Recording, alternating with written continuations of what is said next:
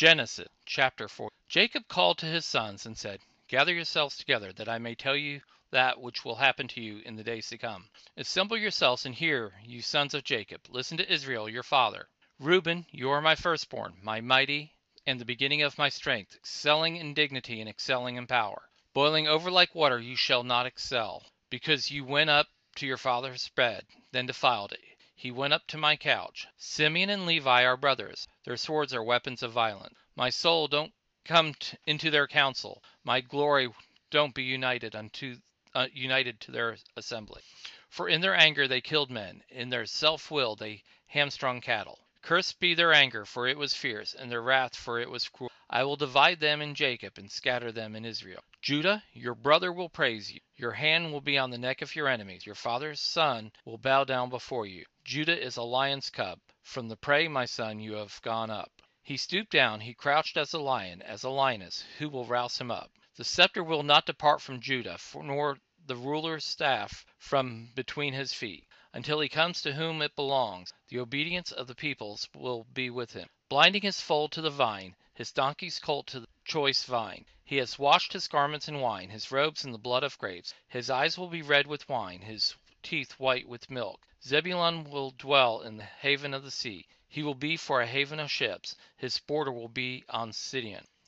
Issachar is a strong donkey, lying down between the saddlebags. He saw a resting place that was good, the land that was pleasant. He bows his shoulders to the burden, and becomes a servant doing forced labor. Dan will judge the people as one of the tribes of Israel. Dan will be a serpent on the trail, as an adder in the path, that bites the horse's heels so that its rider falls backward. I have waited for your salvation, Yahweh. A troop will press on Gad, but he will press on their heels. Asher's food will be rich. He will produce royal dainty. Naphtali is a doe set free, who bears beautiful fawns. Joseph is a fruitful vine by a spring.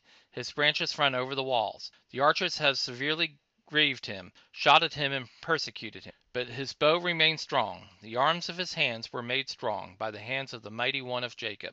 From there is the shepherd, the stone of Israel. Even by God of your father, who will help you, by the Almighty who will bless you, with blessings of heaven above, blessings of the deep that lies below, blessings of the breast and of the womb. The blessings of your fathers have prevailed above, the blessings of my ancestors, above the boundaries of the ancient hills. They will be on the head of Joseph, on the crown of the head of him who is separated from his brothers. Benjamin is a ravenous wolf. In the morning he will devour the prey. At the evening he will divide the plunder.